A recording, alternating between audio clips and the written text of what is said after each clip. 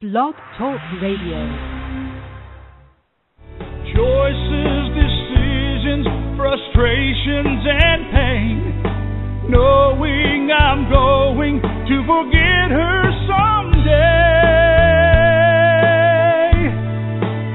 While I still can, I'll challenge all my loved ones, every friend, to look inside their hearts and understand that I will love them. I will love them while I still can.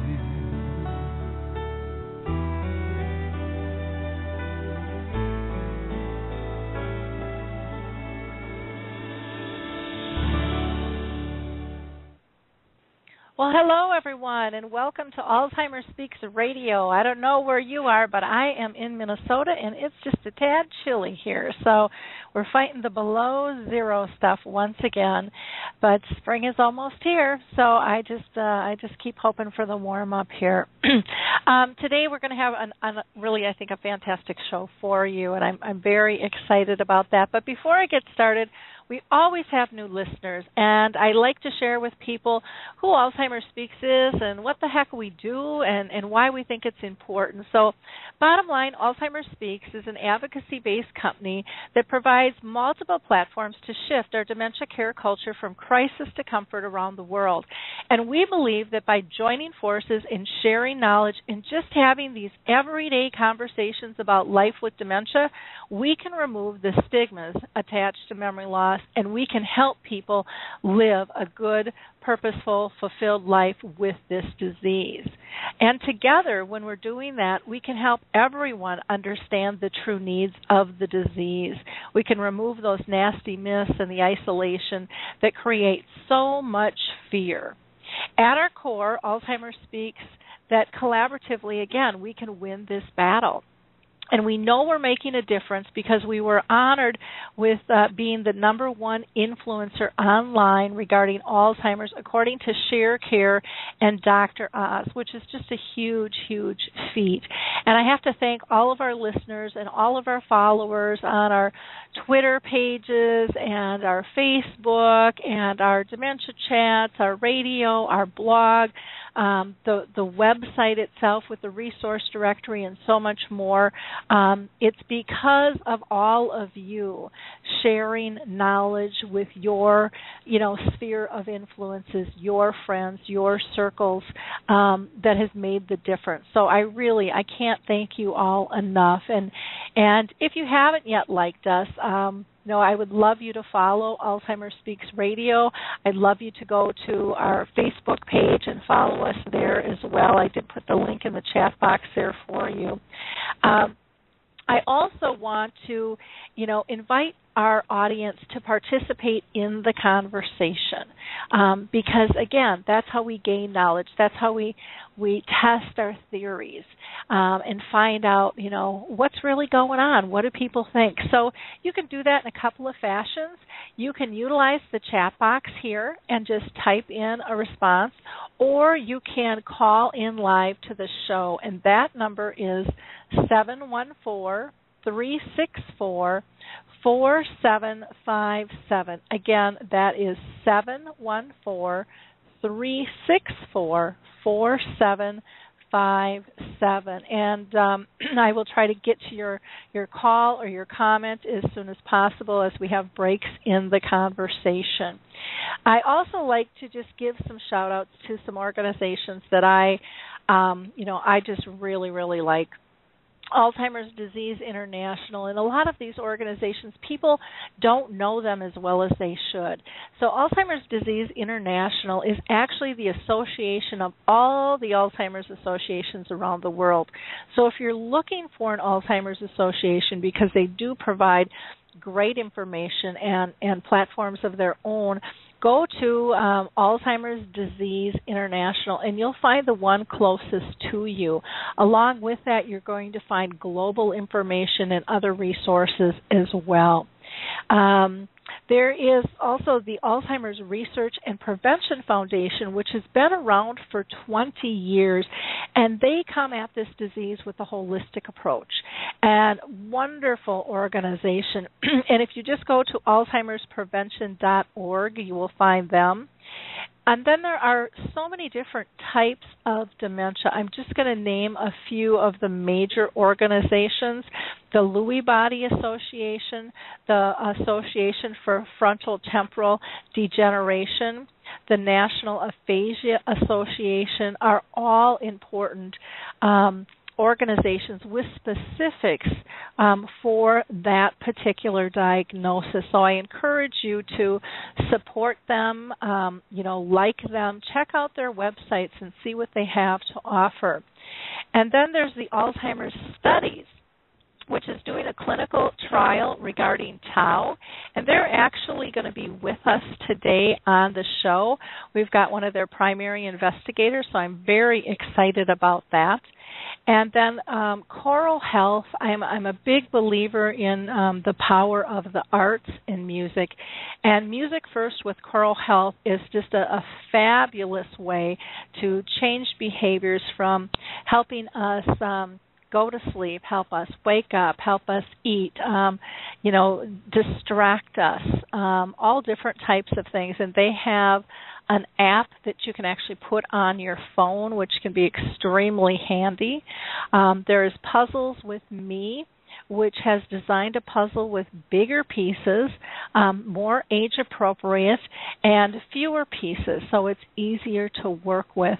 And then Jiminy Wicket, which I just absolutely adore, is an intergenerational croquet game that can be used by family and friends, or it can be used with organizations to educate and engage people with dementia. So just go ahead and check out those.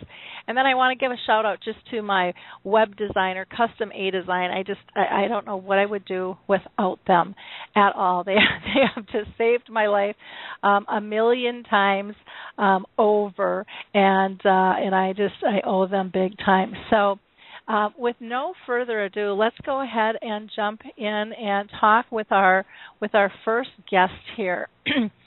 We have Dr. Christopher Poletto with us, and he has worked for over 25 years in academia, in government, and industry as a biomedical engineer and neuroscientist, starting with a double major in electrical and mechanical engineering from Rice University and a master's and PhD in biomedical engineering from Case Western Reserve University.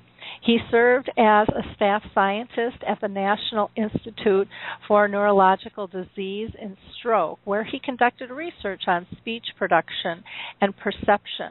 And most recently, he led the I'm not going to be able to say this, neuroprosthetics research program at Medtronic.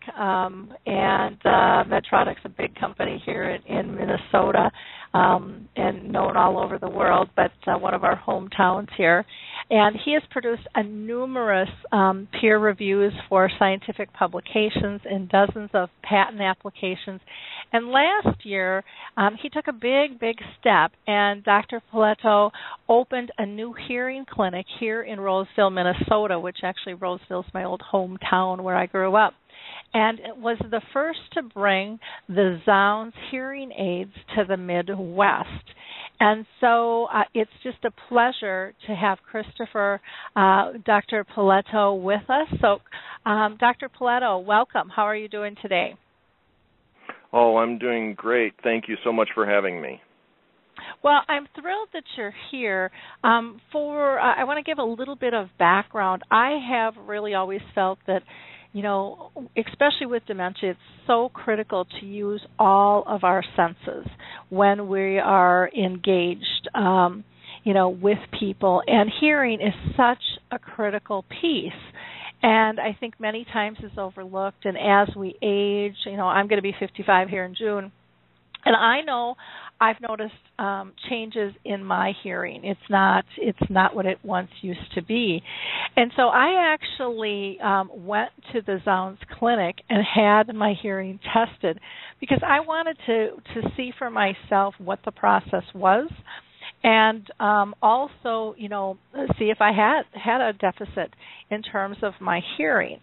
And so it was really an extremely interesting process, for me to go as just kind of this layperson to see what's going on, because there's such a fear with hearing loss. It's kind of like dementia. There's such a stigma.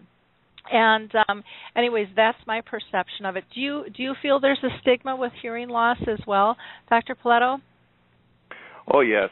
And this is something that we really have to work to alleviate. It's one of the biggest 3 most prevalent chronic medical conditions among older adults, along with arthritis and hypertension. So, there's not really much of a stigma surrounding arthritis or hypertension, but there is with hearing loss, and it's because I think it makes people feel old. I guess arthritis does too, but nobody seems to be afraid to talk about their arthritis. They just don't want to talk about their hearing loss.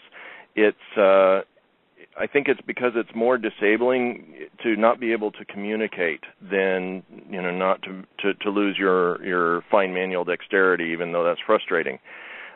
So being not able to communicate well is so frustrating and shaming. Really, it's embarrassing to always have to ask what and ask people to repeat themselves, and so people are very often in denial that they have a hearing loss, and usually this lasts for an average of 7 years, from the time that the people know they have a hearing loss to the time they really admit that they need help and they actually pursue getting a hearing aid.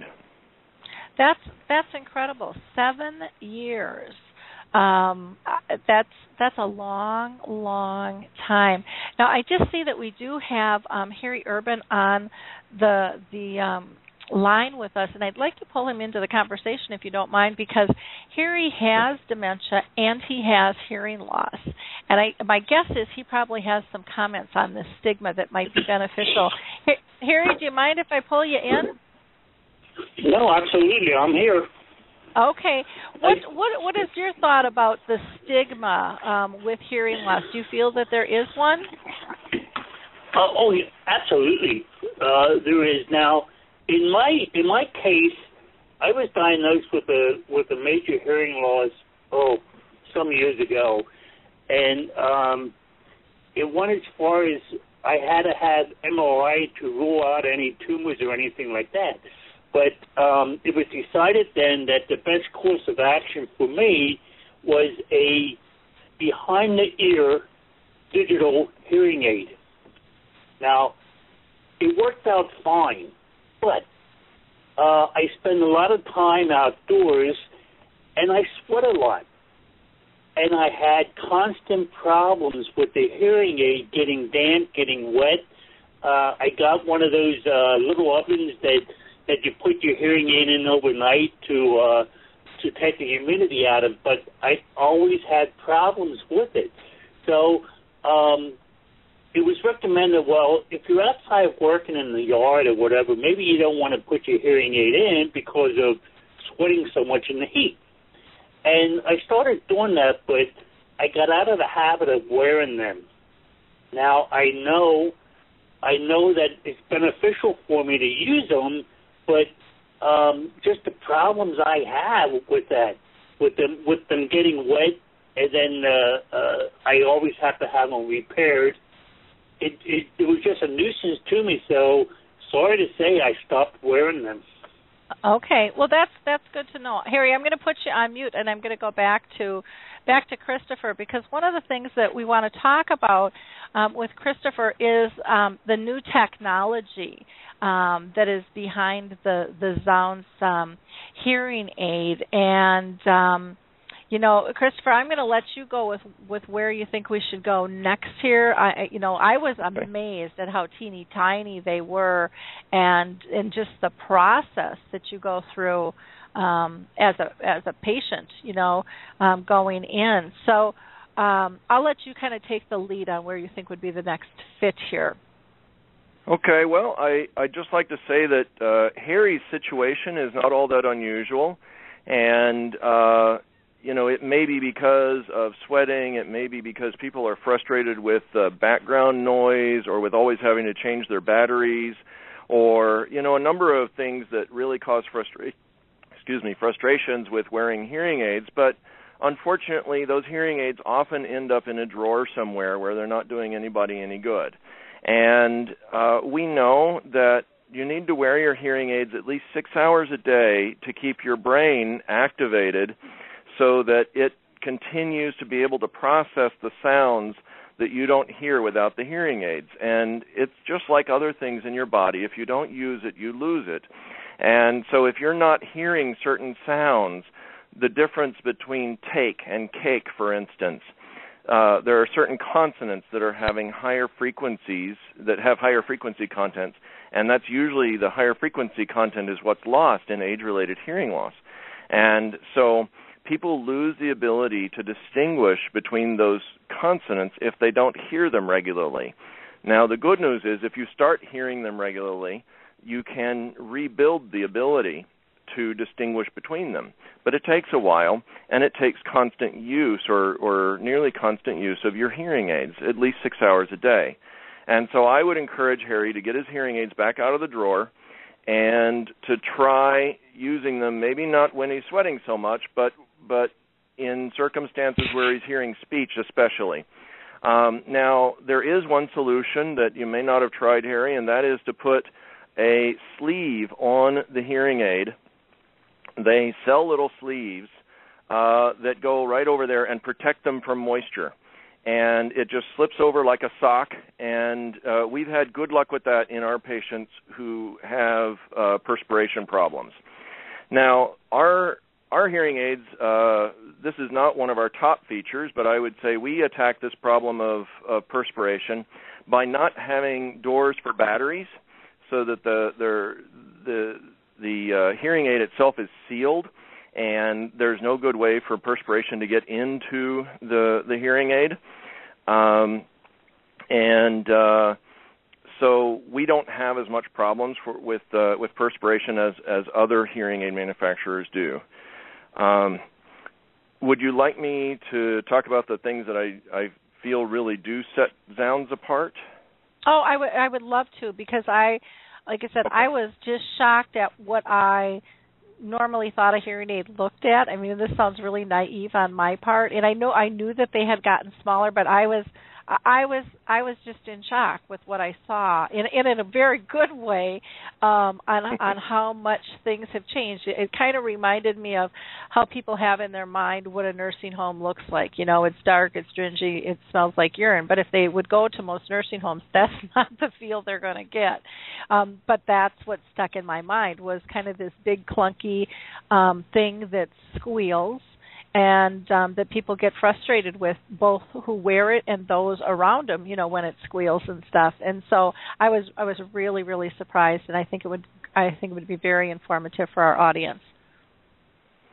Okay, well, you mentioned some of the things that frustrate people about wearing hearing aids, and the very top one, there was a marketing study done by an independent marketing firm that identified the top 10 problems that hearing aid wearers express. And the biggest one that 95% of people expressed was that they hear background noise amplified just as much as the speech. And as we get older, it's harder to pull speech out of background noise.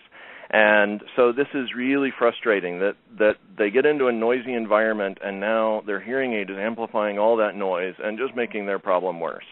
And so Zounds solved that by actually developing 57 patented innovations for pulling speech out of noise.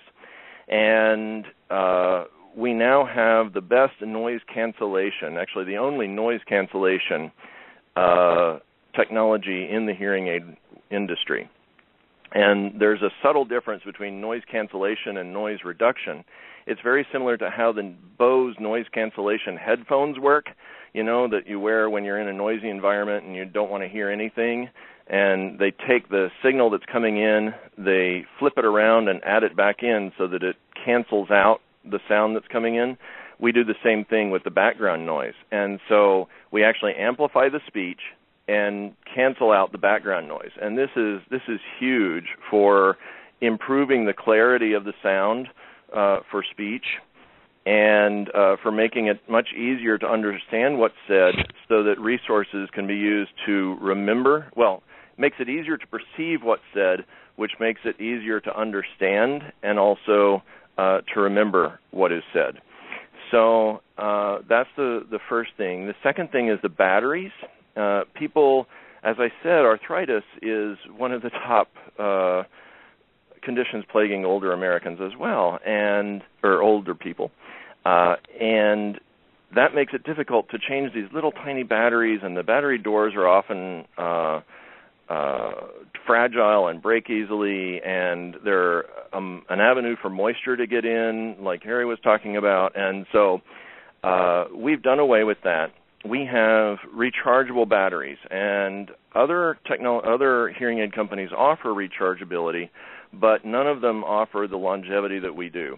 We're the first ones to have an all-day hearing aid. It lasts at least 16 hours after an overnight charge, and so it goes all day, and you don't have to worry about changing batteries ever. You just stick the hearing aid back in its little charger overnight, and it charges. And then it's ready for all day the next day. And so there's no more fiddling with little batteries. And those rechargeable batteries are designed to last at least a year, usually 2 years, and we will replace them for the life of the hearing aid for free. So no more fiddling with batteries at all. The other thing is, when you lose manual dexterity, you lose the ability to fiddle with the little tiny switches that control volume and so forth on the hearing aids, on most hearing aids. And so we provide a remote. And that remote is just like a little TV remote and allows people to change the treble and the bass and the volume on each hearing aid independently. So if they have a loud talker on one side and a quiet talker on the other, they can turn up one side and turn down the other. And it's really convenient to do that. We also offer 4 modes, and that's different levels of noise cancellation, essentially. There's one mode that's quiet, where you don't want to hear anything there, and that's like when you're out mowing the lawn or something like that. You don't want to hear all that noise. Then there's dining mode, which is the default mode, and there we're trying to pull speech out of noise. There's party mode, where it's kind of like dining mode on steroids, where it really focuses on just the person in front of you. Everything else behind you is canceled out. And then there's music mode, where everything is heard. So you want to hear all of the high notes, all the low notes, and speech and noise and everything, because you're in a concert and you're trying to listen to music. So all those modes are available from the remotes. The squeal that you talked about, it is so annoying for people, especially if they try to use the telephone or if they go to hug somebody. Anything that gets near the ear will cause this squeal in most hearing aids. We have virtually eliminated the squeal. Again, we use the noise cancellation technology to cancel out the squeal, and so it's almost completely eliminated. So people can use the telephone as normal. They can go and hug people as normal. And they don't have to worry about annoying the whole room with their squealing. It's, as you said, it is quite annoying. Well, and I think people and then the find other it thing is privacy. embarrassing too. Mm-hmm. Yeah, it's very embarrassing. And sometimes they can't even hear it. Mm-hmm. And I know that we have people come in wearing their existing hearing aids, and they're squealing all over the place, and they don't even know it. And so, it must be pretty embarrassing when you discover that you've been squealing and annoying everybody around you.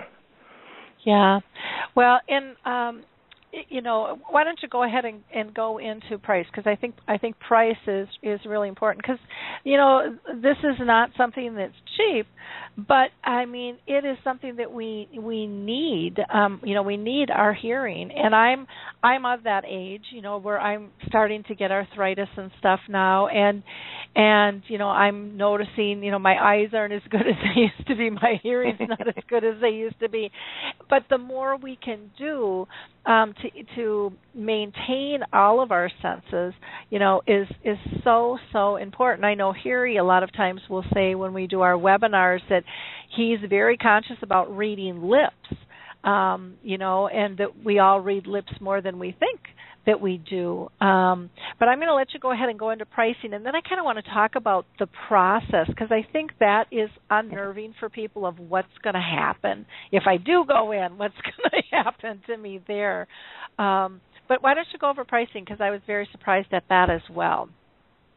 Well, the founder of Zounds, Sam Tonneson, had a vision when he did this. He developed these hearing aids for his daughter who had a hearing loss, and that's how Zounds came to be. Kate had a hearing loss from a young age, and she had tried all kinds of different hearing aids, and they didn't work well for her. And they had all these problems that we had talked about, and so he set out to solve all these problems for his daughter. And then once he had done this, and by the way, he was a Medtronic engineer at the time he was doing this as well, down in Tempe. So once he had developed this for his daughter, he sold the speech and pulling the speech out of noise patents to the telecommunications industry. And so now every cellular phone, like from Nokia, from Motorola, from Siemens, all of those use his technology. So do all of the voice command GPS units and all those. So that's how he made his money. He doesn't need to make money from the hearing aids. And so his vision was to get the technology that he developed for his daughter out into the hands of everybody who needs it. And so he developed this company, and it has a different business model than most hearing aid companies. We sell directly from the factory. There's no middleman. I own a Zounds franchise. That's how they've decided to grow it quickly, to get as many stores out there or clinics as possible. And so I buy directly from the factory and then sell it, to the consumer directly. Most hearing aid companies, they have a middleman. The corporate store buys it from the manufacturer, and then they sell it to the franchise, and then so it adds an extra layer. And every time you add a layer, you mark up the price approximately twofold. So our hearing aids cost, on average, about 1/4 to 1/2, depending on the special that's being run, of the comparable hearing aids, the other premium hearing aids in the market. And when I say comparable, I don't really believe that there are any comparable hearing aids. I believe that ours are the best, but there are some very good ones out there. And so if you look at the Phonax or the Starkeys or the Oticons, those are good hearing aids, and they all perform well in quiet. And so those are the ones that we compare to. Those typically cost $6,000 to $8,000 for a pair, and we are typically running at less than half that. Okay, so, and that's some of ours are a quarter of that. Mm-hmm. Yeah. And that's a significant difference. The other thing that I really liked when I went in was, and I was astounded, at how small they had gotten. And you had talked about, that they could get smaller, but then people aren't really even going to be able to handle them because they're too small. Yeah. But, I mean, you can barely even see that they're in the ear. And the other thing that I liked, because now, my fingers are getting more stiff, with arthritis and things like that, I really appreciate someone trying to change a battery out, where the other day I had a hard time maneuvering my patio door open in the really cold weather. It was like, what happened? I just lost all my strength. It was like, it was just very strange. But yours, you just kind of drop into this tray. I mean, yes, the charger just sits on your nightstand, or that's where we recommend that you put it, is in the nightstand. The best thing is not to put it in the bathroom, as some people might be tempted to, because there's just a lot of moisture in there after a shower and so forth. But you put it on the nightstand, and then when you go to bed, you just take your hearing aids out and plop them in this little charger, and the lights come on telling you that you have made good contact in the charger, so there's no question as to whether you got it in there or not. And after 6 hours, they're fully charged. Wow, that was just amazing to me too. The other thing was the process.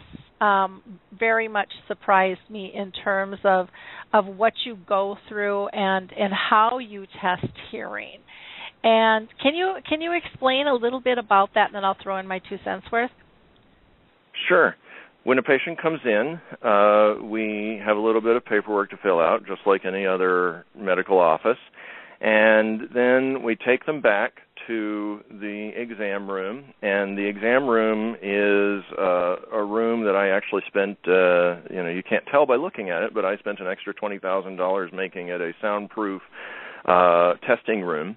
And instead of using these kind of testing boxes that some people use that are very claustrophobic, we have our whole big room soundproofed. And so we think that's a much more comfortable environment for the patient.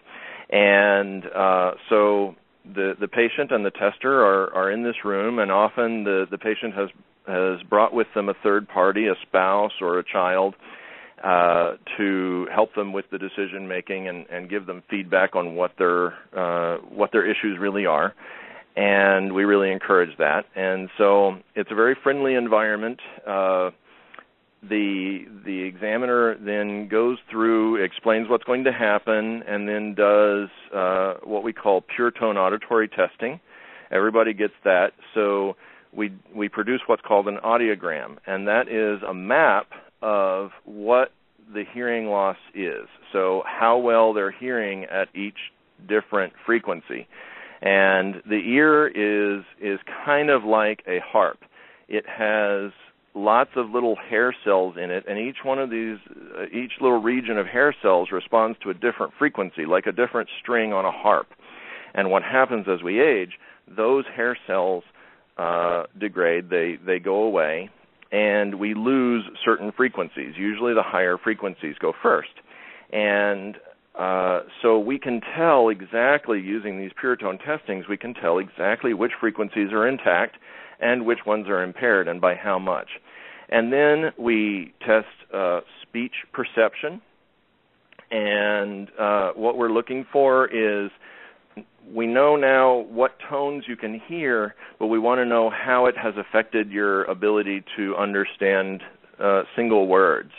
And so we give a list of words and see how many of those you get correct. And there are other things too, like bone conduction. We're looking to see what the cause of the hearing loss is, whether it's in the middle ear or in the inner ear or possibly in the brain. So it's a fairly involved exam. It's not exactly the same for everybody because we tailor it to the needs of the patient. There are some things that are dictated by the state that everybody gets, and it's the process takes an hour and a half. We're very thorough. There's no charge for the exam. And then if people need a hearing aid, if there's a technology we believe that would help them that we offer, then they can try it out right there. And we can fit them with a hearing aid. There's no waiting. Most places you have to wait 2 weeks to get a mold made of your ear. We actually have a patented foam technology that doesn't require any ear molds, that automatically adapts to the ear canal, and we have many sizes of those, so we don't have to send out for ear molds. And so we can put the hearing aid on the person, let them try it out right there. We have a noisy room with a television and a radio and so forth. We can try it out in a comfortable little living room, and then we can send them down to Byerly's. It's a grocery store that's very active, and very noisy, and they can try to see how they can hear in a noisy environment, which is where our hearing aids really excel. And so they can try it out right then before they make any decisions, and they can try it for as long as they like. Typically an hour, is enough to fully convince a person that, oh yeah, these are, the best things since sliced bread. So. Well, I found it really interesting too when I was meeting with Kevin, who was the tester for me and the technician, in terms of how you can amplify sounds and how you can, muffle or get rid of the sound altogether. And to me, it was fascinating that you could have things, like if you were at a play. Can you explain how your system works in a little bit more detail? So if they're in a big environment versus kind of that one-on-one with your microphone systems? Yep. The microphone systems that we have, one reason that we use a behind-the-ear system instead of an in-the-ear system is, there are some hearing aid manufacturers offer a completely in the canal so that it's almost invisible. And some people find that an attractive option. It's okay if you have a mild hearing loss and you don't really need the directionality and you don't have any problems with hearing in noise. Those are okay. We used to offer that. We've since discontinued it because it really doesn't work well, because it doesn't allow directional microphones. And so where we really excel is in the directional microphones that allow you to pull out the things that are in front of you and ignore the things behind you, and to really hone in on what is noise and what is speech. And you just can't do that in the canal hearing aid. Ours are almost invisible because they fit behind the ear. As you mentioned, they could be a little bit smaller given the technology, but we feel that the human factors people have said that making it any smaller would not be good, because people need to be able to handle it easily and so forth, and it would flop around in the space behind the ear. So it's actually at its optimal size now. It used to be the size was limited by the electronic size. That's not really the case anymore. Now we're allowed to just make it the best size and leave it that way. And then there's a little tiny wire that goes into the ear, and the actual speaker is inside the ear. And that is what allows us to have such good noise reduction and good squealing reduction and that sort of thing. When you're in a play, you probably want to hear everything that's going on around you, so you put it in music mode. If you're in a situation where there are people talking all around you and you're having trouble listening to the one conversation that you want to hear, then you put it in party mode. And that's the most aggressive noise cancellation, and it really focuses on just the person in front of you. And so that's very valuable for that situation. And that's something that I don't think any other manufacturer offers. But you couldn't do it except with a behind-the-ear technology. Okay. I'm going to pull Harry in just because Harry has hearing loss and he has dementia. I think my guess is he's got comments. Harry, is my intuition leading me right? Do you have comments? Oh yeah, I had more questions than comments, and my questions concern me. Now, my hearing aids are the ones behind the ear, and they have 3 different modes in them. That there's a little button on the hearing aid, and one of the modes is for when you speak on a telephone. Now, most people with hearing aids and telephones have problems with the squirrel and stuff like that. And this one mode is supposed to cancel out that squirrel. But to be honest with you, I didn't see any difference. But it's all programmable. So if my hearing aids if my hearing loss increases, they can adjust that program that gets downloaded into the hearing aid to adjust for it. And I was wondering if your hearing aids have the same thing, especially with telephones, because everybody lives by a telephone, but you have a choice of listening to the squirrel or take your hearing aid out to use the phone. And my second question is, now I have over $6,000, probably $7,000 tied up in my hearing aids. Is there anything like trade-in value on a new set of hearing aids, or is that a complete loss to me? Well, I'll answer that second one first because it's really easy. That all depends on each individual clinic, and it depends. In my own clinic, it depends on what special we're running. I do sometimes offer a $500 rebate for turning in your old hearing aids, and to be honest, what I do is I donate it to the Lions Club, and so I get no value out of that. The value to me is that it gets the old hearing aids that don't work out of your hands, so that you'll be forced to use the new ones. That it's like a pair of glasses. When you put on a new pair of glasses, they seem really funny at first, right? You feel a little dizzy for a few days, and it's the same way when you switch hearing aids. You may be more comfortable with your old ones for a little while because your brain is used to hearing them, but the new ones will be better for you. So I'd rather get them out of your hands, and so you're not tempted to go back to what's comfortable rather than what's good for you. And now the first question about talking on the phone.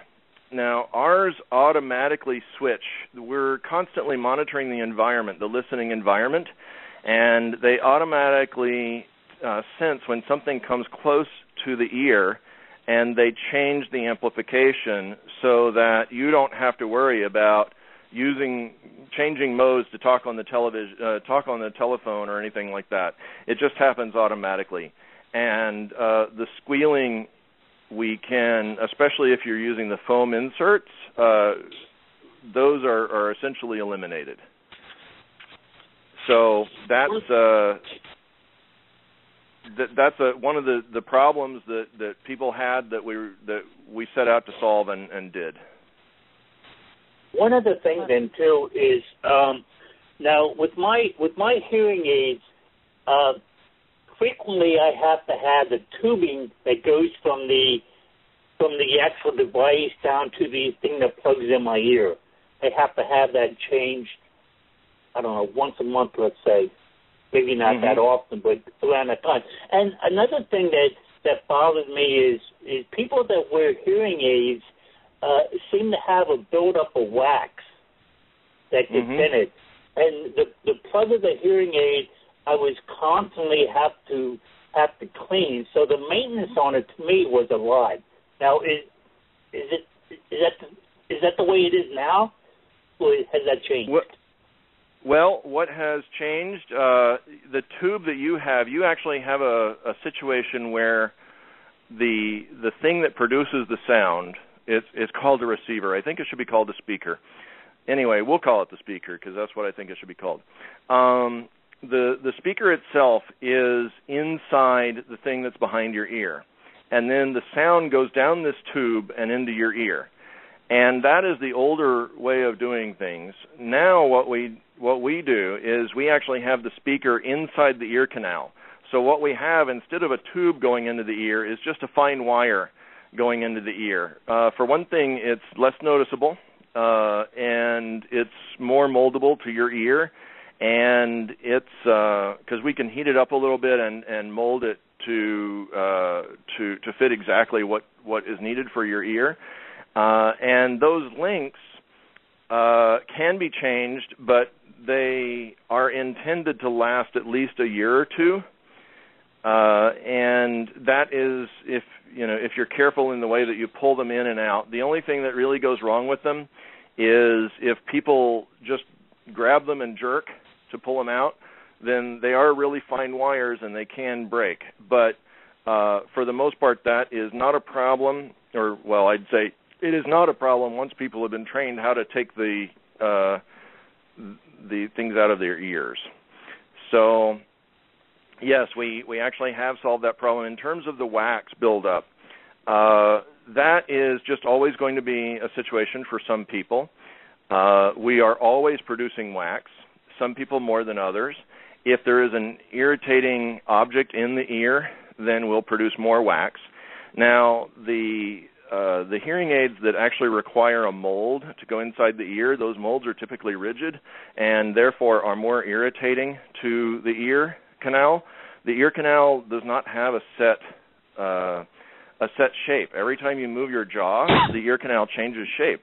And so it can, if it's hitting something hard in there, it can get really irritated and it can produce more wax. So what we do is use a soft foam or a silicone dome, depending on what the patient needs, and those tend to produce less irritation and less wax buildup. But you do need to have, we recommend daily care to just use a baby wipe or something and wipe off the tips, to clear them of wax. And if they ever do become plugged, you just bring them in and we vacuum them out. I've got a several $1,000 vacuum that I use that gets it right out. Now, I have a question for you. Most of us use Q-tips for our ears, and I've heard over and over again that we shouldn't be doing that. Does that do damage with our hearing? It very well can. Most of the time it doesn't. But here's the issue.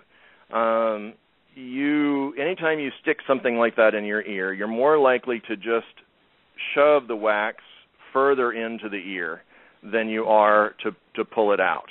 And the other thing, I used to work with an ENT surgeon. Well, I worked with several of them. And he came in one day, and he was really embarrassed because his daughter had been using a Q-tip in her ear. And, he being an ENT, had always told his family, never stick anything in your ear smaller than your elbow. So she put this Q-tip in, and she ended up perforating her eardrum.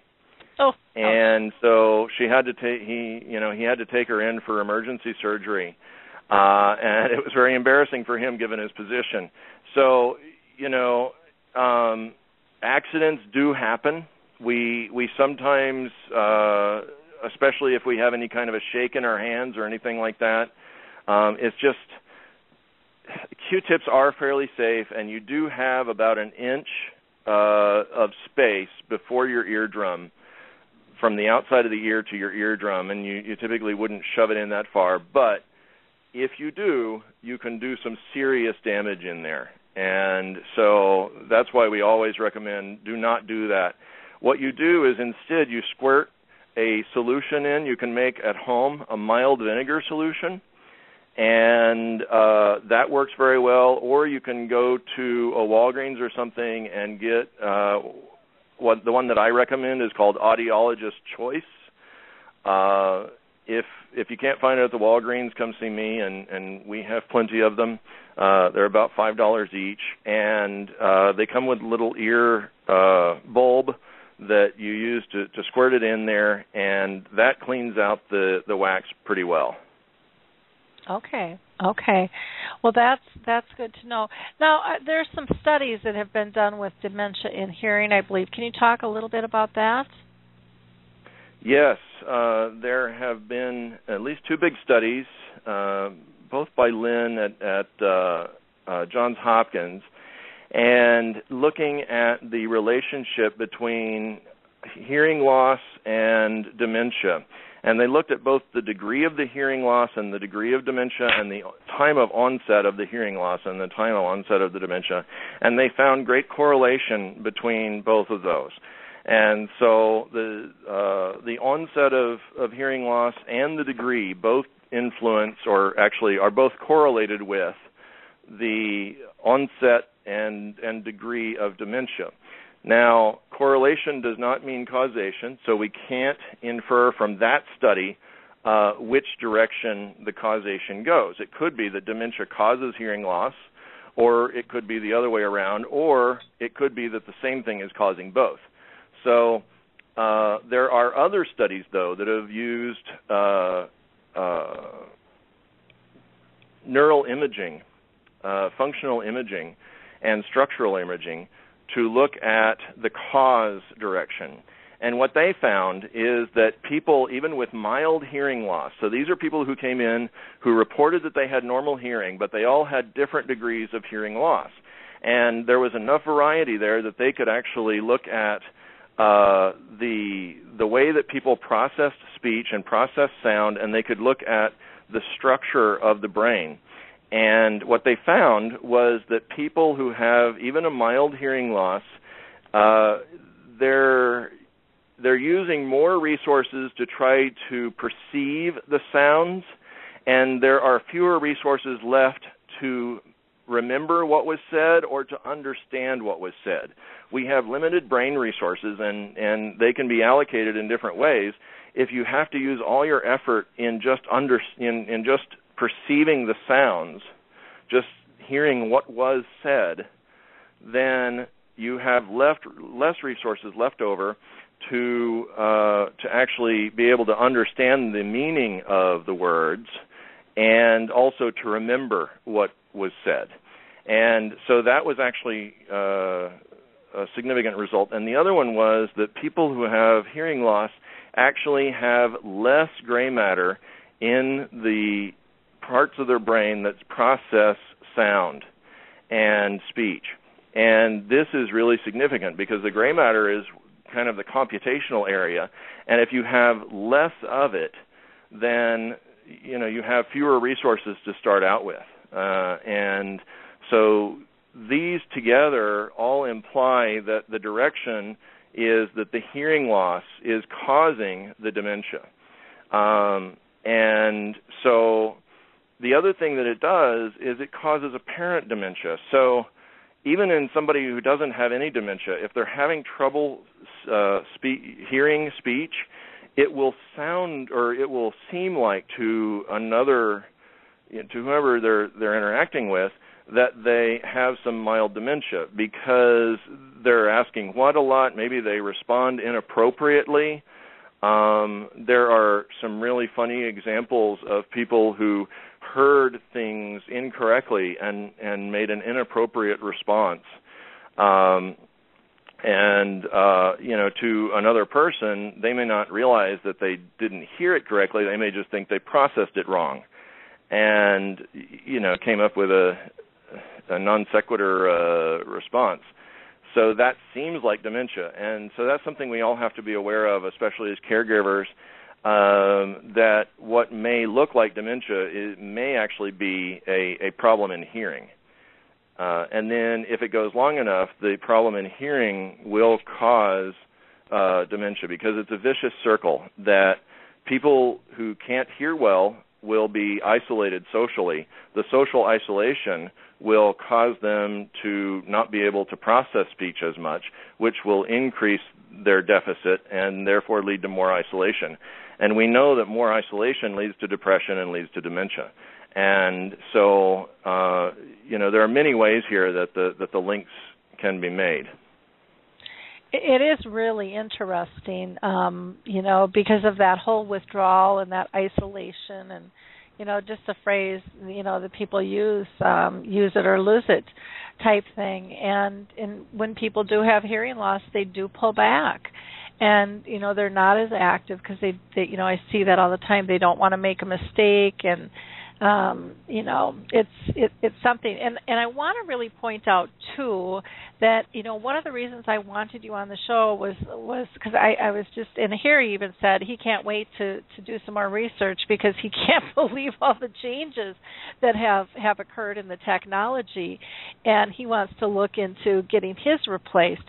But this is I didn't have you on the show just to talk about the person with dementia because a lot of times it's the person who's caring for the person with dementia that needs the hearing aid, that has the hearing loss. And that is a critical step that we have to deal with because we've got to be on our toes, to be able to, keep up with the person with dementia, what their needs are and what's going on. And so, we have to look at this, in a whole fashion, that it's not always just good for the other guy. but that it's good for all of us as a whole. This is good, healthy living. This is smart technology that can make us all live a better life, and there's absolutely no reason that anybody should be embarrassed by having a hearing aid. I have to say, in some ways, this is going to sound really funny. When I went, I was a little disappointed that I didn't have hearing loss, and I know, and because I know I can tell the difference, especially in my left ear, but I'm still apparently in the normal range, which is a good thing. But it kind of reminds me of my eyes too. I was telling the doctor, and back when I was 30, at night I didn't like driving in the dark with the lights coming at me. It was more difficult. And he's like, "Your eyes are fine." I'm like, "No, they're not." And now I'm to the point where I'm wearing cheaters and doing all those things, and I'm seeing that, oh yes, it can get worse.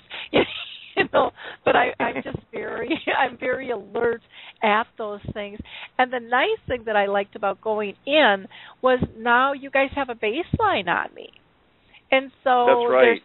there's something to monitor, and that's a big plus, a big plus that I think people don't always understand the benefits of. So, yep, and the service is free. So we encourage everybody to come in if they think they have any hearing loss or they're just wondering what they have. They can come in and get a free hearing screening, and then they'll have a baseline, and they'll be able to tell year after year how they're changing, and that's important. That's the huge. Good news. The good news I wanted to mention is that all the depressing stuff we've been talking about in terms of hearing loss leading to problems is reversible, because if people start using hearing aids, there was a large study done on veterans, and it showed that people who got hearing aids and who got oral rehabilitation, which we really emphasize in our clinic, and as far as I know, we're the only clinic that emphasizes oral rehabilitation in the area. When you get both of those, then the socialization increases, depression scores decrease, and dementia scores decrease. And so there really is hope that it is possible to get that function back. And the thing is, the earlier you treat, the better, because the brain is changing, and the brain will change in the direction that, if you're not hearing the difference in sounds, it's going to lose that ability to hear the difference in those sounds. And if you are hearing them, then it's going to gain the ability to redistinguish them. So, but it can only do so much. So once you've gone down the path so far, you're never going to go back all the way to the beginning. So it's important to get treated early. I'd just like to emphasize that. Well, wonderful. Well, we need to wrap things up here. This has just been a fascinating conversation, and I would highly recommend, if you are, wondering how is your hearing, get a hold of Zounds Hearing Center, and you can reach them. You can reach Dr. Poletto at his website, which is Zounds, and that's Z like zebra, OUNDS. And then Roseville, ROSE, like the rose, and then Ville, VILLE @gmail.com. Zounds Roseville @gmail.com. And is there a website that they can go to? Yes, the website is ZoundsTwinCities.com. Okay. ZoundsTwinCities.com, and a phone number would be 651-315-8634 or 32. Again, that's 651-315-8632.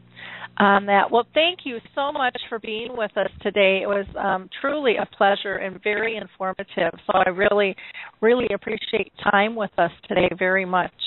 It was my pleasure. Thank you so much for having me. Okay. We'll talk soon. Thank you so much, Dr. Poletto. Thank you, Lori. Bye-bye. Bye. Well, I'm going to go ahead and introduce our next guest here, and I'm very excited to have with us today Dr. Richard Holub, who is the CEO and President of the Neurological Associates of Albany. He's the primary investigator for the Alzheimer's Studies and Tau RX project, and is conducting global research study investigating a medication that may slow or halt the progression of early-stage Alzheimer's in patients. And I have to say, woohoo to that one. And I'm sure our audience is thinking the same thing. I mean, we would love that to be a factor. Dr.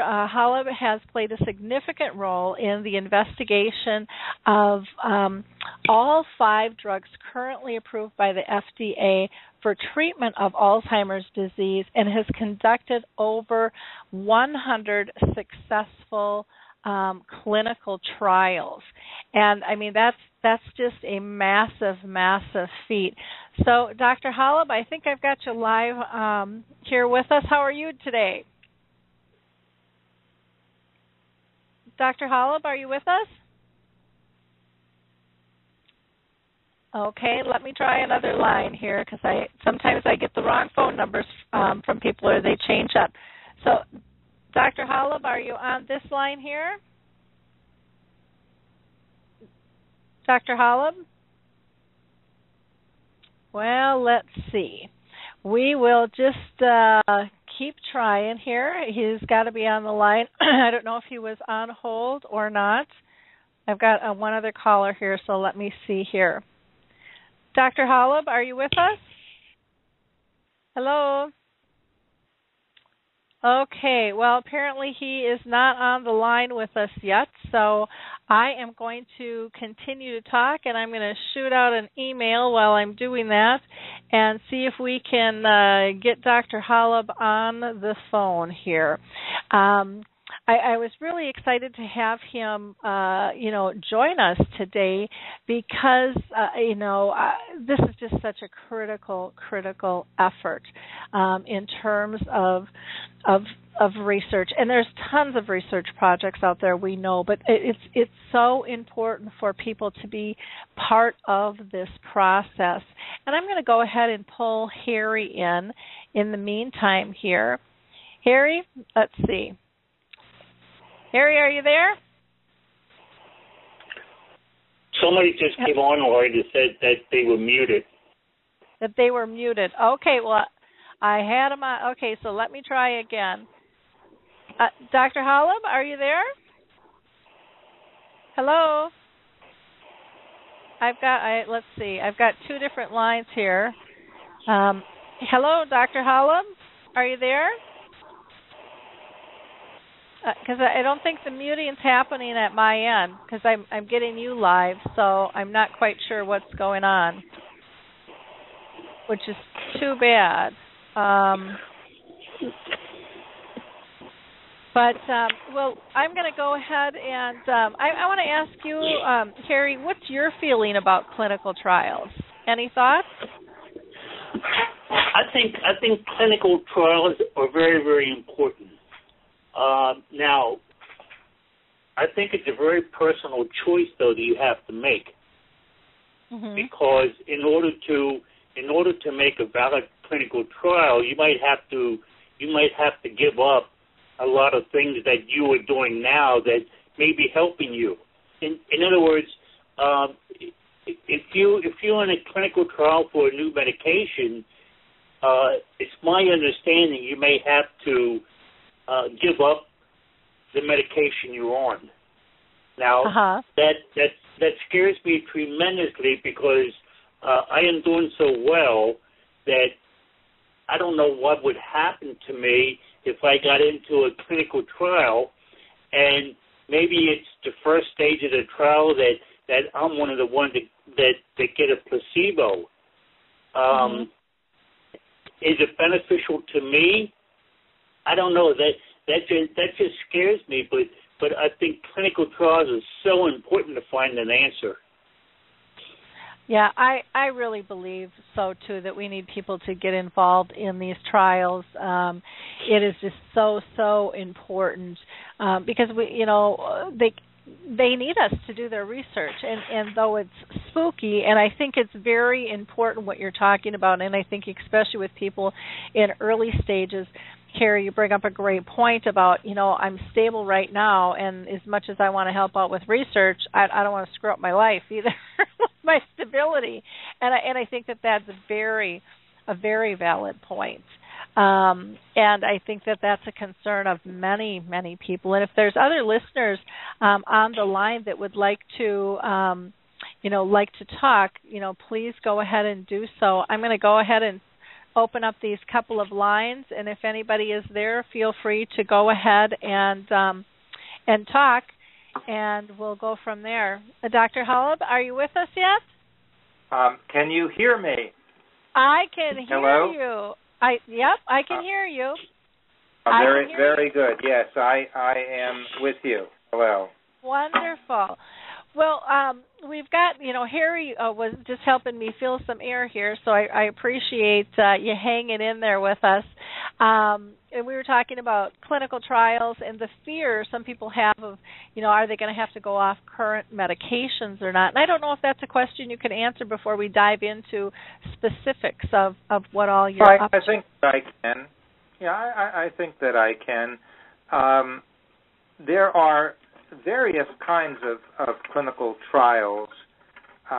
For the major clinical trials in Alzheimer's disease, there is no necessity to come off of current medications. So if people have been identified as having Alzheimer's disease and they are placed on medication for the purposes of conferring stability, such as the cholinesterase inhibitors, which would include Aricept, galantamine, Exelon, as well as the NMDA receptor antagonist Namenda, then they are able to stay on those medications. There are almost no exceptions to that in Alzheimer's clinical research currently. There are other fields of research, such as epilepsy, where it may be necessary to come off one drug to test the effectiveness of a new drug. But in Alzheimer's research, almost always you're able to stay on your medications that have been initiated and adjusted over time, to which they add a research medication such that the patient is never getting anything less than they would otherwise be getting, but may be getting something more. Okay, well that's good, and I know that each trial is different in terms of, what the criteria is. Can you tell us a little bit about, your investigation and the study name and so forth, and a little bit about it? Okay. First, I'd just like to say a few words about who I am. Okay. I'm a clinical neurologist who has engaged in FDA-regulated Phase 2 and Phase 3 drug development research programs for almost 30 years. Every medication that has been FDA approved, which includes 4 cholinesterase inhibitors and the 1 NMDA receptor antagonist, my research site has been involved with the Phase 2 and or Phase 3 pre-FDA approval research programs. We have been involved very significantly in the approval process for the medication, which is actually a scan that was developed to identify amyloid in the brain, a PET scan technique that has been FDA approved to help determine whether somebody through a scan has Alzheimer's disease or not, or is likely to develop Alzheimer's disease or not. While the scan has been FDA approved as long ago as August of 2012, it's not yet been insurance approved, so it's not used very much because it would be expensive. So this is the kind of work that I do. I have a clinical practice and a research practice, and I'm currently engaged in a global clinical trial looking to develop the next, hopefully, we only know if we try, generation of medications that might be used in the treatment of Alzheimer's disease. So that's the prelude to what we're doing. I just wanted to let folks know a little bit about my background. I'd be happy to have any potential questions guide my discussion.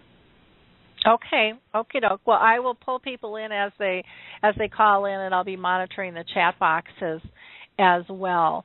Now, you are also, if I'm not mistaken, going to be going to Russia in the next month for a clinical trial investigators meeting. Can you talk about the purpose of that trip and some of the benefits that you're hoping that that's going to yield for you? Yes.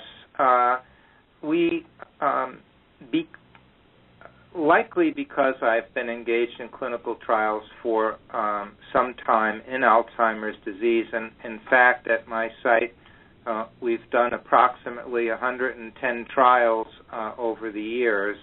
They had asked me if I would troubleshoot the research protocol before it was initiated on January 19th at an investigator meeting in Chicago, and of 2013, a year ago, and if I would, at that meeting, identify some areas to focus on, some things that the principal physician investigators should look at in one way or another in order to execute the clinical trial with a little more heads up on what they were facing. So we were happy to do that. We did that again at another meeting in Florida, and the trial is a global trial, and there had been plans to include a number of Russian investigative sites. However, the Russian counterpart to the Food and Drug Administration did not initially consider the program. More recently, they considered and approved the program, and the Russian sites where the clinical trial is to take place have to have an investigator meeting to review the nuts and bolts of the program.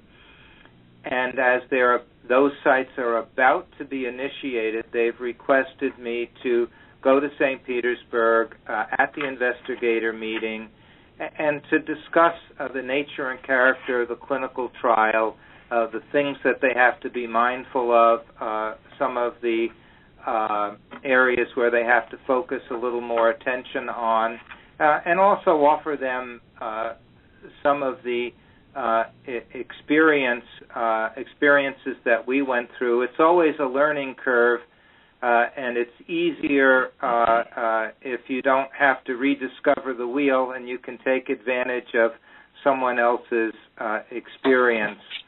At that time, we'll have an opportunity to interact with our medical and scientific counterparts, and have an exchange of opinions and ideas. And many times out of those meetings, you find yourself in the process of designing and developing the next step in research. So the meetings are energizing and academically interesting. Wonderful. Well, that's all good news for us. So we're liking that you're going to be involved in that, and well, we would love to hear an update from you after that as well. Where things are going. Let's get back to kind of the study site name and location and kind of mission of what you're currently working on. Yeah. Well, we're currently engaged, as I said, in a global clinical trial, looking toward correcting abnormalities related to one of the two protein abnormalities in Alzheimer's disease. One protein abnormality which we had worked on for the past 5 years is amyloid. And again, we developed an amyloid scan. We did a great deal of research with anti-amyloid antibody drugs. Amyloid is a protein in the brain which begins to accumulate after the age of 45 and works a bit against memory. Over time, it becomes more and more of an issue and is involved in the Alzheimer process. There's another equally important protein called tau, T-A-U, sounds like a religion, which is toxic as well. And we've recently clarified that the first protein to become abnormal in Alzheimer's disease through misfolding and misprocessing, leading to it developing a toxic character, is the tau protein.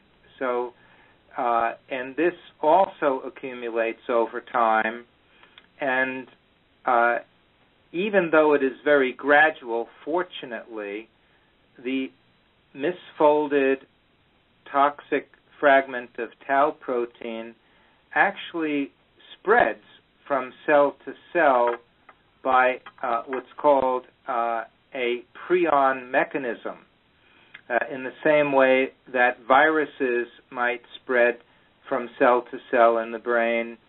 The tau protein fragment is transmitted from cell to cell in the brain gradually over months and years. And the purpose of our program is to use an oral medication which counteracts the accumulation of the tau protein and the spread of the tau protein, and essentially inactivates it and helps to stabilize the condition and hopefully lead to some improvements, but at least to stabilize the condition. In medicine, usually there's a balance between disease, which is progressing, and attempts at recovery on the part of the body, which are trying to fix things. And when you achieve stability, usually those forces are in balance. If you can retard the disease process to a great degree, then at times the tendency for the body to try to recover will actually overtake, and you might see improvements. We've not been there yet with Alzheimer's disease, but we are hopeful to get to a point with this program or others in the future where we would be at that point. We have two programs. One is for people with very mild Alzheimer's disease, very mild disease. Some of these folks might consider themselves just forgetful and not even having Alzheimer's disease. But when they are evaluated at our site through various testing, we can determine if the cause of their problem is related to Alzheimer pathology. And if they meet the entrance criteria, they would be eligible to enter the program. There's another group of folks who might have mild to moderate Alzheimer's disease, and they would be in the second program that we have available.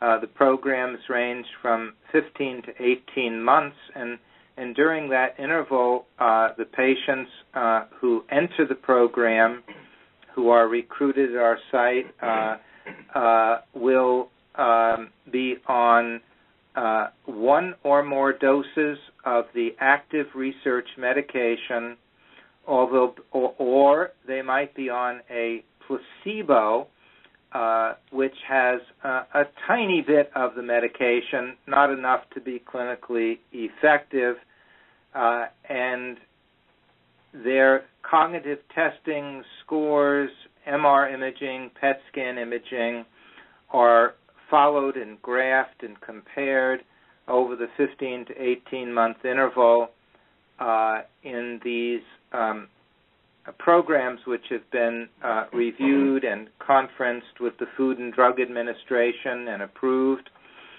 And then at the end of that interval of time, when the research study data is collected and the patient completes their time in the program, they are then permitted to enter into what is called an extension of treatment program, where all patients are placed on active medication.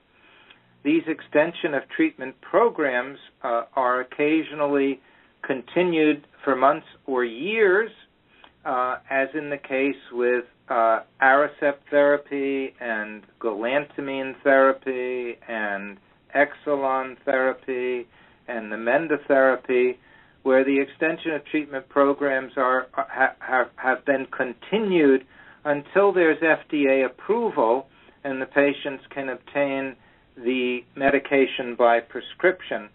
So being involved in a double-blind placebo trial initially when the study data is collected enables them to access the medication months or years before it might be prescription available. So there is an advantage in that way as well to participating in these programs. Okay. How long does it typically take to get a drug from A to B, or from A to Z, I should say, from inception to full approval? Oh, probably 10 or 12 years. From this point on, usually 2 to 4 years. Usually 2 to 4 years. This particular medication has actually been in scientific research and development for about 30 years. So that we are now at the, my best guess, this is my guess, this is not, I don't actually know what the official timeline is, but I would say we're 2 to 4 years from it being commercially available. If it does become FDA approved, and so we're at the very end of a very long interval of time, a march of research and studies that have led from one to the other, to the other, to the other, and we're now at the phase 3 level, which is the very last step before the FDA decides to approve the medication to make it prescription available. Okay. Well, that's exciting in and of itself, for us to be able to have another option, for individuals. Would this drug would you see it used used alone or in combination, kind of as some of the others are?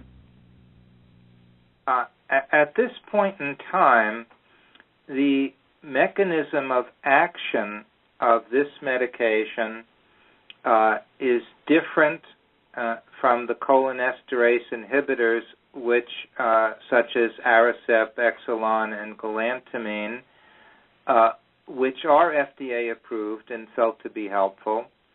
There is a percentage of people who are also on Namenda, which has as yet a different mechanism of action, and it is quite likely that at least initially people will be on one of the cholinesterase inhibitors with or without Namenda in addition to this medication. Once there's an opportunity to evaluate it carefully in the presence of these other medications, if it turns out to be very effective, there may be eventually a switch to just using this medication alone, were it to be FDA approved. This is one of the things that physicians will have to work through over time, but I suspect that initially, as is generally the case, that they'll be used in combination. And that's how we are using them in the research program. So all the patients at my particular site are on what I call a platform medication, which would be one of the cholinesterase inhibitors, such as Aricept, galantamine, or Exelon. And some may also be on Namenda, some may not. But I consider the cholinesterase inhibitor medications like Aricept, galantamine, and Exelon to be platform medications. And at this point, I prefer my patients with Alzheimer's disease who are tolerant of these medications, and most people handle these medications very well. I prefer my patients to be on one of these drugs in my clinical office and also in my research office, to which we add the research medication. We are very anxious and open and willing to have more volunteer participants, people who are interested in engaging in clinical research trials, to come to our site in Albany, New York. We do have some patients traveling from as far as Buffalo, New York, which is 4 or 5 hours away, Rochester, New York, which is 2 or 3 hours away, Utica, some people coming from Binghamton, which is about 3 hours away. So we have people traveling from a distance to access the programs available at our site, and we, of course, welcome such folks, and we go out of our way to try to make the experience workable and fulfilling and worthwhile. Well, that's great. How would people get in touch with you? Is there a best way? Should they go to your website, alzheimersalbany.com? Absolutely. That's an easy way. They could even call our office directly. The research office telephone number is area code 518-426-0575. 518-426-0575, or through the website. And one of our research coordinators or staff would be happy to go over the program with them, see if it appears to be a good fit, or a match, and be happy to arrange or schedule a preliminary screening assessment. We also have a Facebook page, which is found under the Neurologic Associates of Albany, and which is accessible as well. So okay. there are multiple ways. Probably the best way is to give us a direct call. Okay, and I have a patient caregiver contact number too of 518-618-1017. That's 518-618-1017, and that's for patients and caregivers. So I don't know if that's a little bit different number where they can get maybe questions directly answered. That's an important number. That is our recruitment team, and they are almost always available and helpful, and they can connect folks to our website link, to us directly, to the Facebook page, and fill in some very important information for anyone who calls and is looking for more information. So that's a very important number. Thank you. Okay, well, wonderful. Well, it's really been a pleasure having you on the show with us today. You've given us lots of great information on your clinical trial, and I'm very excited about your trip that you're going to be going on that will be expanding, kind of the research as a whole next month when you go to Russia. So that'll be very interesting to see what you come back with after that trip, and see if there's some new things in design mode and what kind of conversations move forward from that. All of this is so exciting. I know our audience is always thrilled to death to hear about the possibility of something cutting edge out there, and it sounds like this House study is getting really close to the end of the process to see if they can make it through the FDA approval. And again, that's always an exciting part to hear about and see. It's wonderful for people to have more options out there. So, Dr. Holub, I really appreciate your time with us today. Again, people can go to the website, which is AlzheimersAlbany.com, and Albany is ALBANY, so AlzheimersAlbany.com, or you can contact their patient caregiver line at 518-618-1017. And any last thoughts that you want to pass on to our audience before I let you go? No, we just want to thank you for actually having us on. And to be quite honest about it, we're a clinical and research office. We spend most of our life with our patients in the examination room and testing rooms, and we don't get on websites very often or on teleconferences. And we enjoy the opportunity to share what we do more widely. Thank you. Well, I thank you for all you're doing, and we look forward to learning more from you in the future. So you have a wonderful day now. Okay? Thank you. Bye. Bye now. Bye now. Well, what I would like to talk about next, I find all this stuff so fascinating. I just love my job. I am so lucky to be able to do what I get to do. I don't know if any of you saw the article that was written by Kevin Wu on our blog this month, just actually this last week. But he wrote a really interesting article about the NFL fund for players who are diagnosed with dementia.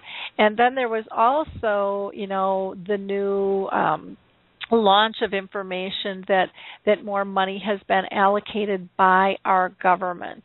And I'm going to go ahead and see if Harry is still with us, and I'll see if Harry might have some comments. How are you doing, Harry? You still there? I hope you're talking to me. I'm talking to you. Okay.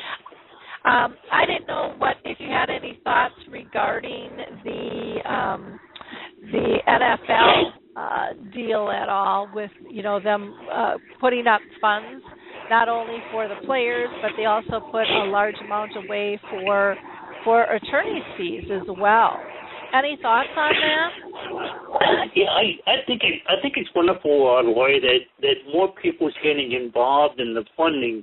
Of course, I have major concerns of how the money is going to be used. Mm-hmm. My concerns are, I advocate for a better quality of life.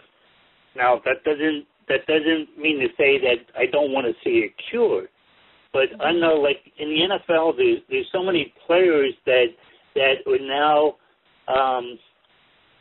getting some type of dementia due to the sport that they played. Mm-hmm. And I think that's important that research is done on that, because what's to say that the high school kids, college kids are not having the same effect, even though they don't go into the professional level. Maybe they don't play with the same intensity they do, but they still get the head injuries, they still get the physical contact and things like that. And as far as the government, I think it's $122 million that they allocated for all. I think it's wonderful, but you know what? I think it's a drop in the bucket. I think we need more. Now, I'm not being greedy, but I'm saying that if the government is allocating $122 million, let's spend it wisely. Let's get the biggest bang for the bucks that we can get. Yeah, I definitely agree. I am going to switch gears here, because I just saw that we are lucky to have Steve Poneth with us, and I know he's got some exciting news about a new group that has started. And so I want to give him an opportunity to share with us a little bit about that. So for those of you that don't know Steve, Steve was diagnosed with Alzheimer's disease as well, and has become a major advocate. And so, Steve, welcome to the show. How are you doing today? I'm doing good, Lori. Thanks for having me. Well, thanks for calling in. I'm really excited to hear about this new group that was launched. Can you tell us about it? I can, but I first want to go back to what Harry was saying about the $122 million, if I may. Mm-hmm. Sure. Like you said, it's a drop in the bucket. Cancer research is going to get its $6 billion. AIDS is still going to get its $2.4 billion. Heart disease is going to get its $2+ billion allocated for their research, and yet we're sitting here at $122 million. And it is so frustrating to me that we as a nation, I've been complaining about Alzheimer's being a closet disease and people not addressing the issue. We have an epidemic going on now. By 2050, it's going to be a pandemic. We need to get the money in the right place, in the right hands, and like Harry said, we've got to spend it wisely. Yep. I love what your doctor just said. His research is phenomenal. I'm behind him 100%, and let's put the money where it needs to be. Yep. I do want to clarify, though, it's 122 on top of what they already have given us. But bottom line, it still doesn't hit $1 billion. I think it's like between $600-700 million in total. So, yes. It makes me chuckle when I think here is one organization that has put more away for their players, their employees, than our whole country is putting at this thing. And that alone should say, hey, businesses, we need to step up to the plate. We need to be responsible. And, again, we want to do some prevention things because our kids are going to have these issues. I've got a girlfriend whose daughter has had 3 major concussions. I mean, bed rest, the whole nine yards, and she's just a senior in high school, and it scares me to death what that's going to mean for her later in life. And we don't know that. And Barbara Brock's new clock test, the reality clock test, would be a great tool for sports to be able to use, and doctors and clinics and schools, everything to use, because it tests all parts of the brain before they put them back out on the field. Because just because someone is responding properly to your question doesn't mean the whole brain as a whole is functioning properly, and this test would prevent that from putting them back into harm's way and assessing that a little bit better. So I thank you for your opinion. I think it's really important. We need to get to our government officials. We need to be having these conversations. We need to be talking about this at work. We've got to remove the fear, and we've got to start connecting the dots and working together. In fact, I'm going to give you let's see, I thought I had, maybe I don't. I'll have to look it up here. Here it is. For Twitter, if any of you are Twitter listeners, go ahead and tweet the commissioner. I'm going to go ahead and put that in the chat box here. And what it is it's a very, very simple thing to do if you're a Twitter person. And for those who are listening to this after the fact, it's just the @ and then NFL Commish. NFL Commish, and that goes directly to Roger Gordo, I think it is, who is the NFL commissioner, and maybe we can get some of his attention. I would love to have him on the show and hear more of what they're doing as well. So, Steve, tell us about this new group. Let's switch gears and make sure that we get this in. Well, I, along with a group of my peers, we have launched Dementia Alliance International, and what it is, it's a group of like-minded individuals wanting to break down the barriers between patient and the public as a whole and to promote self-advocacy. Harry hit on a very important issue, and what is very important to us is the quality of life that we have while living with the disease. And I emphasize that we're living with the disease. Mm-hmm. You've heard me say time and time again, Lori, that I am not dementia, I am Steve, father, son, brother, and friend. I live and breathe, and I live my life to the fullest. The disease prevents me from doing certain things, but I'm not succumbing to it. I'm not dying of it. I'm living with it, and we want to promote that. It's just a wonderful thing that we've decided that we want to make a difference in the world. And if I may, I've got to read my notes because I can't just freshly say them off the top of my head. Nope, you go ahead. We want a world in which all conferences, training, and meetings concerning issues related to us involve us in the planning, delivery, and evaluation of the events. We want a world in which we are equal partners with others in our own care and treatment, a world in which persons living with dementia can live free from the stigmas associated with dementia, and a world that recognizes and provides the meeting of our basic human rights and our ongoing human needs. And those are so important to us.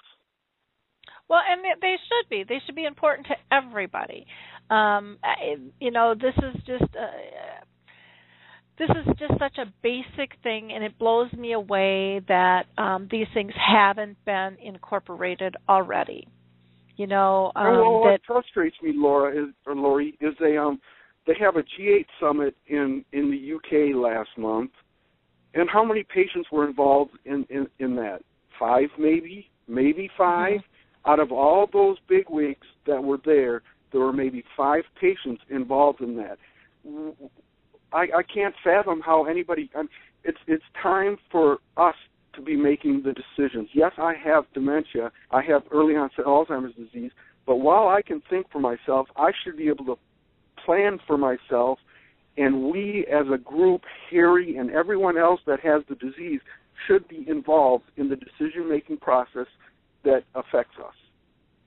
Well, and it would be wonderful to see people with dementia be on subcommittees within that group, and or maybe even be their own subcommittee to boot in terms of what are the concerns to make sure that they're getting fed to those leaders, because there is so much out there that is not known or understood by a lot of our leaders. Everything is I shouldn't say everything, but a lot is this academic medical model that is not socially practical for people to live their lives. And like you said, I am Steve, I'm a father, I'm a son, I'm a cousin, I'm a friend, I am that first, and I have dementia second. Exactly. And I think some of these organizations, and they don't even know they're doing it, but they're striving so hard, to find the cure and to provide better services, that they, I think, sometimes don't link the compassion, which is the key to making us feel purposeful, to making us feel connected, which is such a huge factor in terms of how are you doing on a day-to-day basis when you're living with this disease. And those two have to marry. They've got to merge. They one cannot do without the other. And exactly. And so I think it's beautiful that your group is coming together, and trying to pull this off. Now, I know that you're also looking for donations for the group. Can you explain how those would be used? And well, what we're trying to do right now, our first goal as an organization is to get to the Alzheimer's Disease International Conference in Puerto Rico in May. That is our first point of agenda that we want to get done. From there, we want to definitely grow our organization, and we've only been active for a month, so we're really in the grassroots, very beginning stages of all this. I posted our website on I just typed it into the chat box there, Lori, and I put it on there. But we are going to have,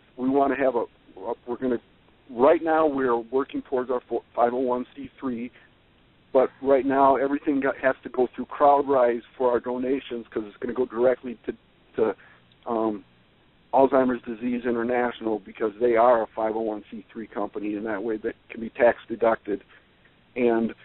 But that's what we're trying to do first, and then like I said, we want to grow this. We're going to have the board members, and then we are also going to have a group of advisors, which are going to be non-patients, but the board of directors, which will be patients. We are going to run this organization.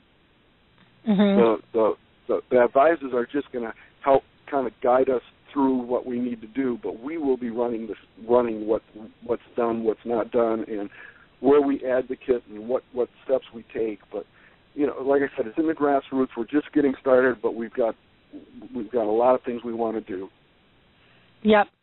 Well, and that is wonderful. I'm going to just pull Harry back in here and see if Harry has any questions or comments regarding this group. Yeah, you have to listen to what Steve and me and a lot of other people with this disease are saying, and we all want a cure, but we also want to be able to live with our disease.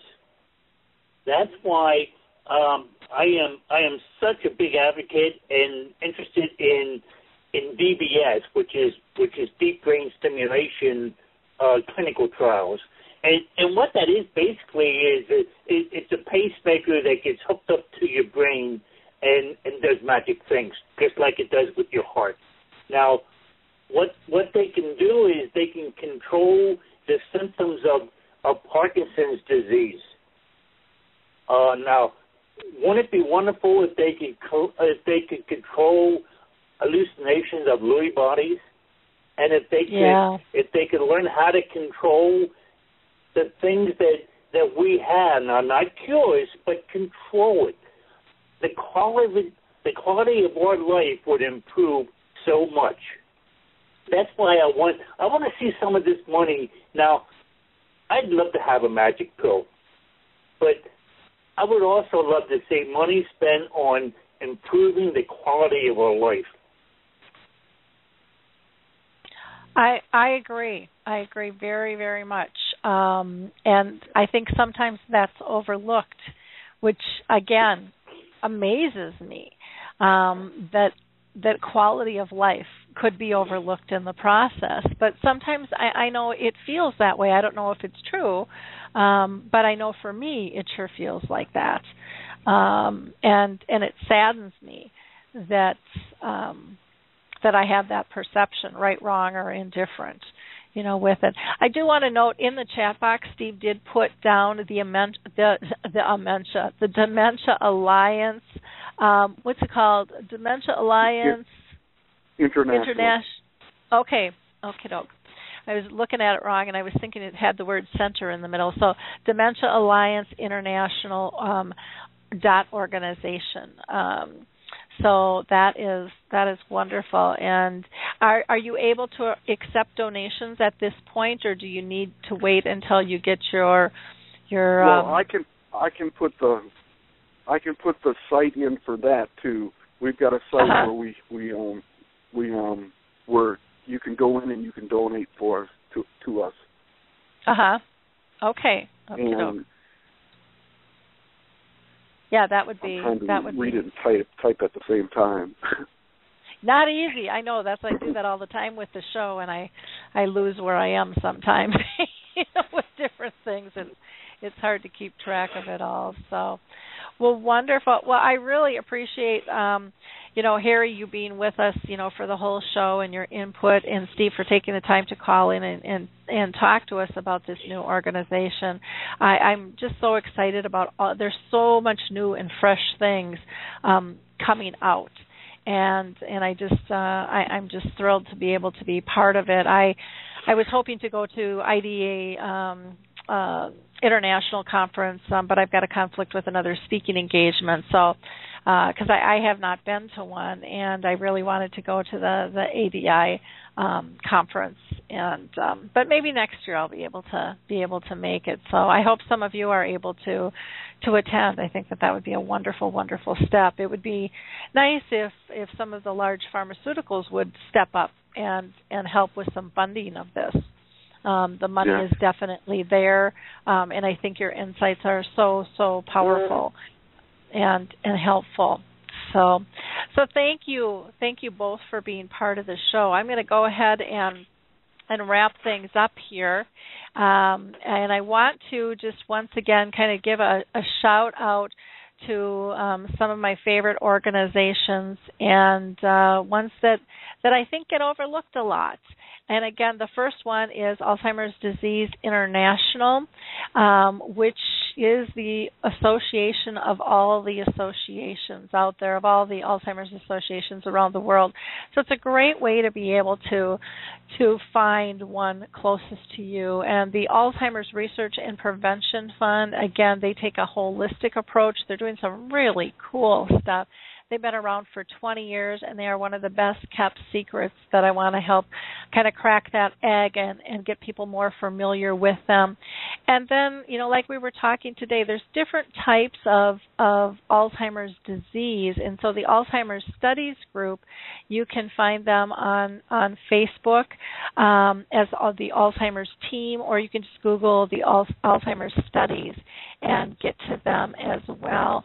But you've got like the Lewy Body Association, the Frontal Temporal Lobe Association. There's the Parkinson's, the National Aphasia Association. All these organizations people need to know about. They need to know how to get to them. And then for some social stuff, Music First with Choral Health, Puzzle with Me, and Jiminy Wicket if you're looking at trying to do some intergenerational gaming of playing croquet. And this can be set up between schools and, memory loss communities. It's a really very, very, very neat thing to be able to do. I would also encourage people, if you haven't, gone to our website, alzheimersspeaks.com, I would encourage you to go there, and up in the upper right-hand corner, there's a bunch of little social media tabs, and that'll take you to our YouTube channel and our homepage on Facebook and the blog, the radio show. But if you wouldn't mind going up there and just liking all of those buttons, we would really appreciate it, because you never know when somebody in your circle is going to need this information. It's just a critical piece that we can all share and work together. Also, if you go to our website, there is also a Contact Us button. Contact me if you think you might be a good next guest on the show. I'm always looking for guests on the show, and I would love to be able to talk with you and to learn more about what it is you're doing, because that's what Alzheimer's Speaks is about. It's about raising everyone's voice. I do want to just remind you that the last radio show was an open mic where people called in, and I think I'm going to do that more often. People seem to be liking that, being able to call in and talk about what they're doing. Next week, we're going to talk about dementia around the world. We're going to have the executive director of Alzheimer's Disease International with us, Mark Wortman, and he's going to be talking about a lot of really cool things going on. We're also going to have author Trin Rose Seeley back with us. She's the author of 15 Minutes of Fame, Empowering Caregivers of Those with Alzheimer's, and she'll tell us what she's up to.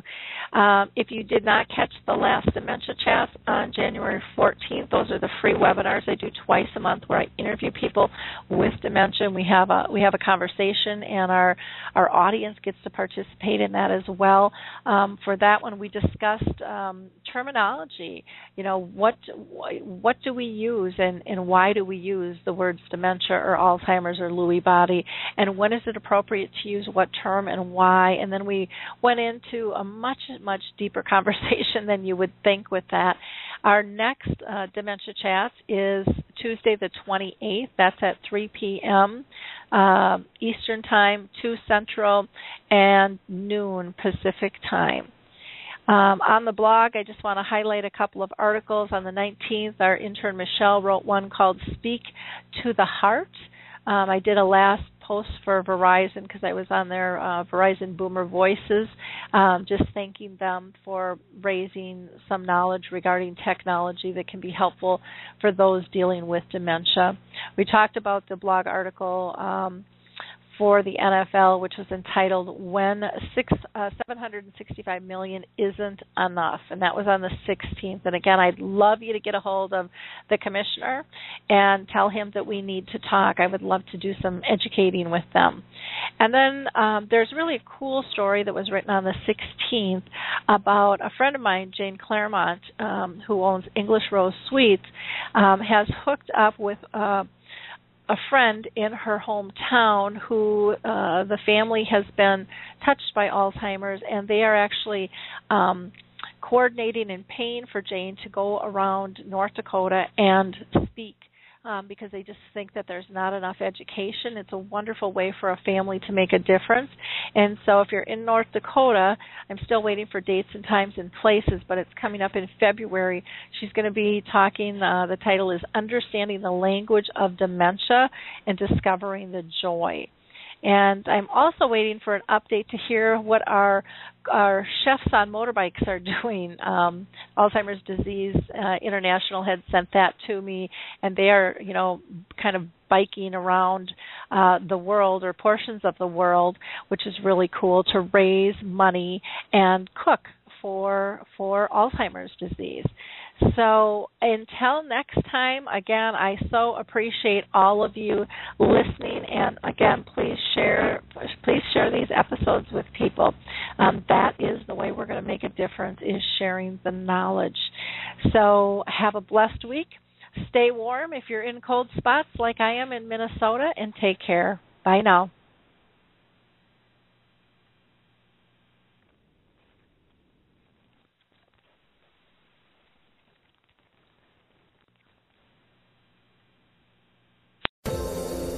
Hi everyone, this is Meredith from the Senior Fitness with Meredith podcast, where I discuss all things for seniors. From fitness, your health and wellness journeys, how to be all over strong and beyond.